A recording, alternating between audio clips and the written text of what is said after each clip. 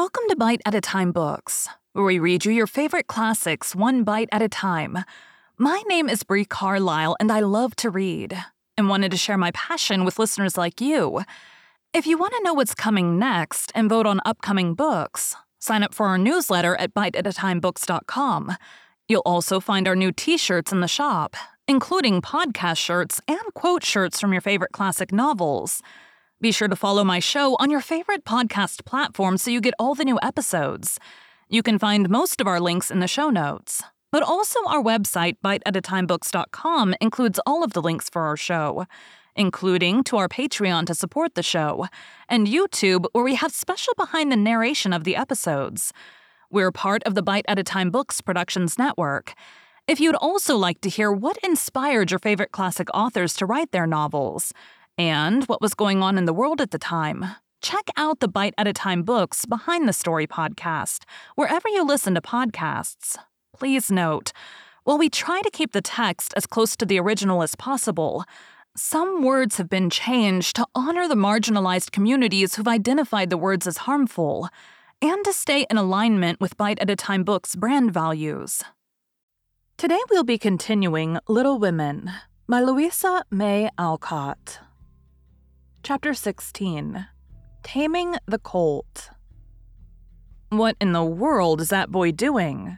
said Mrs. Joe to herself, as she watched Dan running around the half-mile triangle as if for a wager. He was all alone and seemed possessed by some strange desire to run himself into a fever, or break his neck. For after several rounds he tried leaping walls and turning somersaults up the avenue, and finally dropped down on the grass before the door as if exhausted. "Are you training for a race, Dan?" asked Mrs. Joe from the window where she sat. He looked up quickly and stopped panting to answer with a laugh. "No, I'm only working off my steam. Can't you find a cooler way of doing it? You'll be ill if you tear about so in such warm weather," said Mrs. Joe, laughing also, as she threw him out a great palm leaf fan. "Can't help it. I must run somewhere," answered Dan, with such an odd expression in his restless eyes that Mrs. Joe was troubled and asked quickly, "Is Plumfield getting too narrow for you?" "I wouldn't mind it if it was a little bigger. I like it, though. Only the fact is, the devil gets into me sometimes, and then I do want to bolt." The words seemed to come against his will, for he looked sorry the minute they were spoken, and seemed to think he deserved a reproof for his ingratitude. But Mrs. Joe understood the feeling, and though sorry to see it, she could not blame the boy for confessing it. She looked at him anxiously, seeing how tall and strong he had grown, how full of energy his face was, with its eager eyes and resolute mouth, and remembering the utter freedom he had known for years before. She felt how even the gentle restraint of this home would weigh upon him at times when the old lawless spirit stirred in him. "Yes," she said to herself, "my wild hawk needs a larger cage, and yet if I let him go, I'm afraid he'll be lost.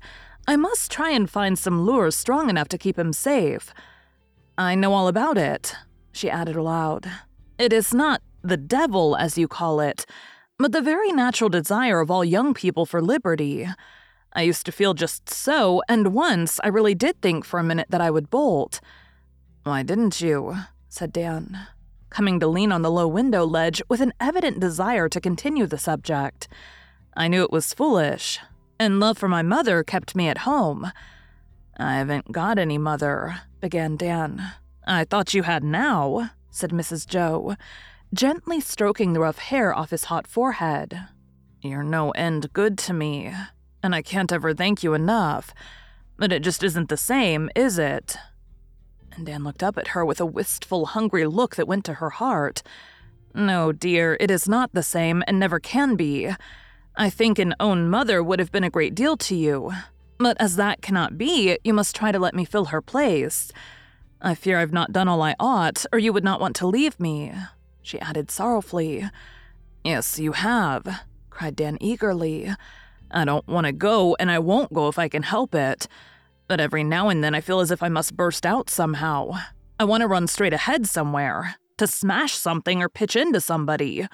Don't know why, but I do, and that's all about it." Dan laughed as he spoke.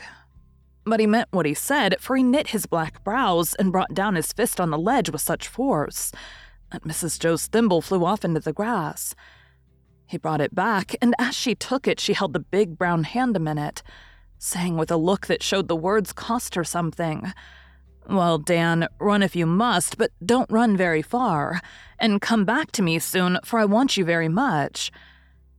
He was rather taken aback by this unexpected permission to play truant, and somehow it seemed to lessen his desire to go. He did not understand why. But Mrs. Joe did, and knowing the natural perversity of the human mind, counted on it to help her now. She felt instinctively that the more the boy was restrained, the more he would fret against it. But leave him free, and the mere sense of liberty would content him, joined to the knowledge that his presence was dear to those whom he loved best. It was a little experiment, but it succeeded. For Dan stood silent a moment, unconsciously picking the fan to pieces and turning the matter over in his mind. He felt that she appealed to his heart and his honor and owned that he understood it by saying presently, with a mixture of regret and resolution in his face, "I won't go yet a while, and I'll give you fair warning before I bolt. That's fair, isn't it? Yes, we will let it stand so. Now I want to see if I can't find some way for you to work off your steam better than running about the place like a mad dog, spoiling my fans or fighting with the boys. What can we invent?" And while Dan tried to repair the mischief he had done, Mrs. Joe racked her brain for some new device to keep her truant safe until he had learned to love his lessons better. "How would you like to be my expressman?" she said as a sudden thought popped into her head. "Go into town and do the errands?" asked Dan, looking interested at once. "Yes, Franz is tired of it. Silas cannot be spared just now, and Mr. Bear has no time. Old Andy is a safe horse. You're a good driver and know your way about the city as well as a postman. Suppose you try it and see if it won't do most as well to drive away 2 or 3 times a week as to run away once a month." "I'd like it ever so much. Only I must go alone and do it all myself. I don't want any of the other fellows bothering round," said Dan, taking to the new idea so kindly that he began to put on business airs already. "If Mr. Bear does not object, you shall have it all your own way. I suppose Emil will growl, but he cannot be trusted with horses, and you can. By the way, tomorrow is market day, and I must make out my list. You'd better see that the wagon is in order and tell Silas to have the fruit and vegetables ready for Mother. You'll have to be up early and get back in time for school. Can you do that?" "I'm always an early bird, so I don't mind." And Dan slung on his jacket with despatch.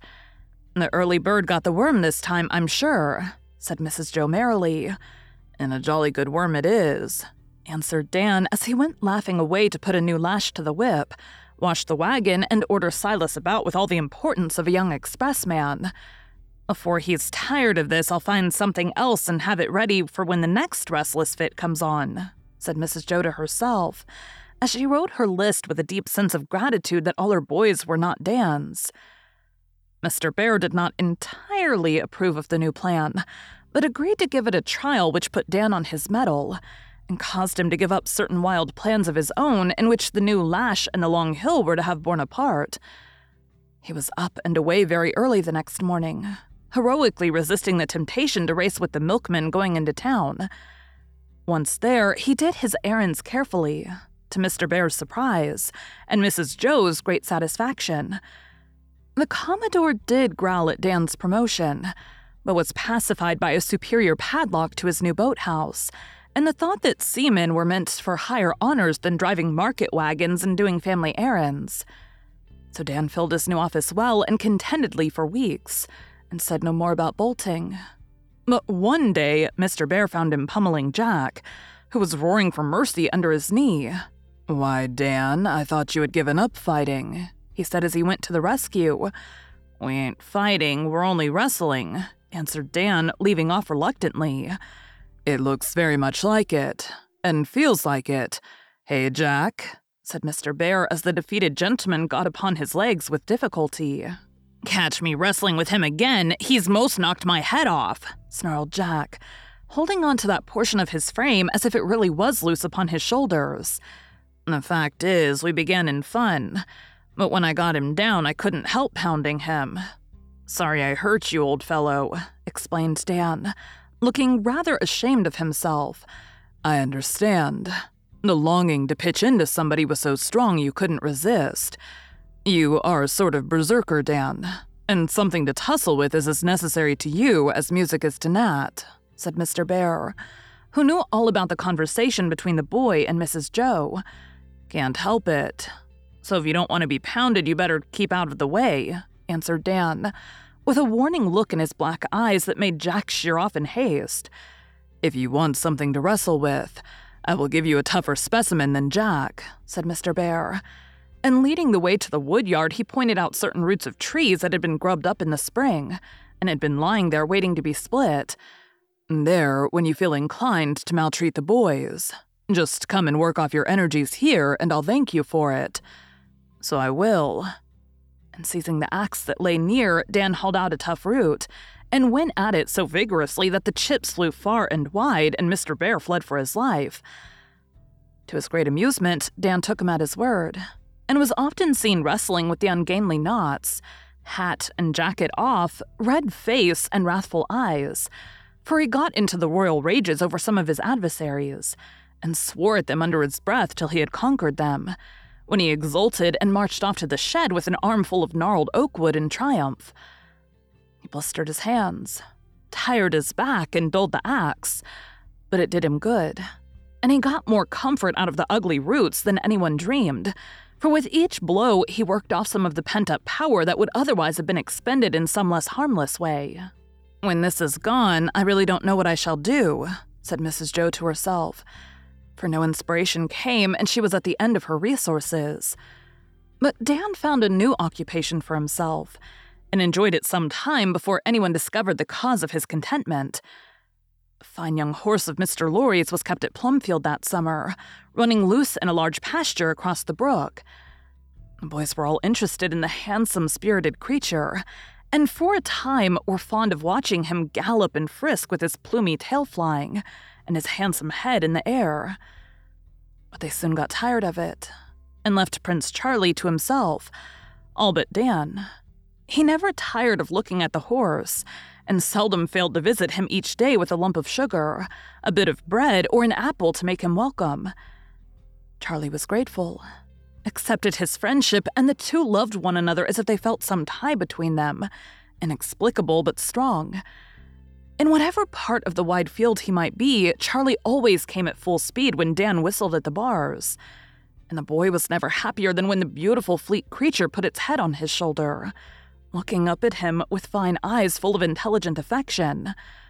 We understand one another without any palaver, don't we, old fellow? Dan would say, proud of the horse's confidence, and so jealous of his regard that he told no one how well the friendship prospered, and never asked anybody but Teddy to accompany him on these daily visits. Mr. Laurie came now and then to see how Charlie got on, and spoke of having him broken to harness in the autumn. He won't need much training. He's such a gentle, fine-tempered brute. I shall come out and try him with a saddle myself some day, he said on one of these visits. He lets me put a halter on him, but I don't believe he'll bear a saddle even if you put it on, answered Dan, who never failed to be present when Charlie and his master met. I shall coax him to bear it, and not mind a few tumbles at first.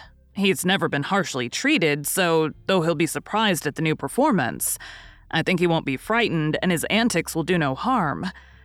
I wonder what he would do, said Dan to himself as Mr. Laurie went away with the professor, and Charlie returned to the bars from which he had retired when the gentleman came up. A daring fancy to try the experiment took possession of the boy, as he sat on the topmost rail with a glossy back temptingly near him. Never thinking of danger, he obeyed the impulse, and while Charlie unsuspectingly nibbled at the apple he held, Dan quickly and quietly took his seat. He did not keep it long, however, for with an astonished snort, Charlie reared straight up and deposited Dan on the ground. The fall did not hurt him, for the turf was soft, and he jumped up, saying with a laugh, I did it anyway. Come here, you rascal, and I'll try it again. But Charlie declined to approach, and Dan left him resolving to succeed in the end. for a struggle like this suited him exactly. Next time he took a halter, and having got it on, he played with the horse for a while, leading him to and fro, and putting him through various antics till he was a little tired. Then Dan sat on the wall and gave him bread, but watched his chance, and getting a good grip of the halter, slipped onto his back. Charlie tried the old trick, but Dan held on, having had practice with Toby, who occasionally had an obstinate fit and tried to shake off his rider. Charlie was both amazed and indignant, and after prancing for a minute set off at a gallop, and away went Dan heels over head. If he had not belonged to the class of boys who go through all sorts of dangers unscathed, he would have broken his neck. As it was, he got a heavy fall, and lay still collecting his wits while Charlie tore around the field, tossing his head with every sign of satisfaction at the discomfiture of his rider. Presently, it seemed to occur to him that something was wrong with Dan, and being of a magnanimous nature, he went to see what the matter was. Dan let him sniff about and perplex himself for a few minutes. Then he looked up at him, saying as decidedly as if the horse could understand, "You think you've beaten, but you're mistaken, old boy, and I'll ride you yet, see if I don't." He tried no more that day, but soon after attempted a new method of introducing Charlie to a burden. He strapped a folded blanket on his back, and then let him race and rear and roll and fume as much as he liked. After a few fits of rebellion, Charlie submitted, and in a few days permitted Dan to mount him, often stopped short to look round as if he said, half patiently, half reproachfully, "I don't understand it, but I suppose you mean no harm, so I permit the liberty." Dan patted and praised him, and took a short turn every day, getting frequent falls, but persisting in spite of them, and longing to try a saddle and bridle, but not daring to confess what he had done. He had his wish, however, for there had been a witness of his pranks who said a good word for him. "Do you know what that chap has been doing lately?" asked Silas of his master one evening as he received his orders for the next day. "Which boy?" said Mr. Bear with an air of resignation, expecting some sad revelation. "Dan, he's been a-breaking the Colt, sir, and I wish I may die if he ain't done it," answered Silas, chuckling. "How do you know?" "Well, I kinda keep an eye on the little fellers, and most generally know what they're up to. So when Dan kept going off to the pasture and coming home black and blue, I mistrusted that something was going on. I didn't say nothing, but I crept up into the barn chamber, and from there I see him going through all manner of games with Charlie. Blessed if he weren't thrown time and again and got knocked round like a bag of meal, but the pluck of that boy did beat all, and he 'peared to like it and kept on as if bound to beat." "But, Silas, you should have stopped it. The boy might have been killed," said Mr. Bear, wondering what freak his irrepressibles would take into their heads next. "S'pose I oughter.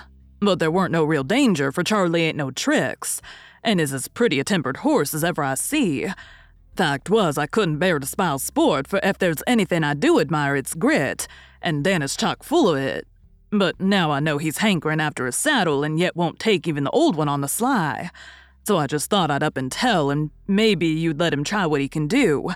Mr. Lorry won't mind, and Charlie's all the better for it." "We shall see." And off went Mr. Bear to inquire into the matter. Dan owned up at once, and proudly proved that Silas was right by showing off his power over Charlie, for by dint of much coaxing, many carrots, and infinite perseverance, he really had succeeded in riding the colt with a halter and blanket. Mr. Lorry was much amused and well pleased with Dan's courage and skill, and let him have a hand in all future performances, for he set about Charlie's education at once, saying that he was not going to be outdone by a slip of a boy. Thanks to Dan, Charlie took kindly to the saddle and bridle when he had once reconciled himself to the indignity of the bit. And after Mr. Lorry had trained him a little, Dan was permitted to ride him, to the great envy and admiration of the other boys. "Isn't he handsome? And don't he mind me like a lamb?" said Dan one day as he dismounted, and stood with his arm round Charlie's neck. "Yes, and isn't he a much more useful and agreeable animal than the wild colt who spent his days racing about the field, jumping fences and running away now and then?" asked Mrs. Bear from the steps, where she always appeared when Dan performed with Charlie. Of course he is. See, he won't run away now even if I don't hold him, and he comes to me the minute I whistle. I've tamed him well, haven't I?" And Dan looked both proud and pleased, as well he might, for in spite of their struggles together, Charlie loved him better than his master. "I am taming a colt too, and I think I shall succeed as well as you if I'm as patient and persevering," said Mrs. Joe, smiling so significantly at him that Dan understood and answered, laughing yet in earnest, "We won't jump over the fence and run away, but stay and let them make a handsome, useful span of us, hey, Charlie?" Thank you for joining Bite at a Time Books today, while we read a bite of one of your favorite classics. Again, my name is Bree Carlisle, and I hope you come back tomorrow for the next bite of Little Men. Don't forget to sign up for our newsletter at biteatatimebooks.com and check out the shop. You can check out the show notes or our website, biteatatimebooks.com, for the rest of the links for our show. We'd love to hear from you on social media as well.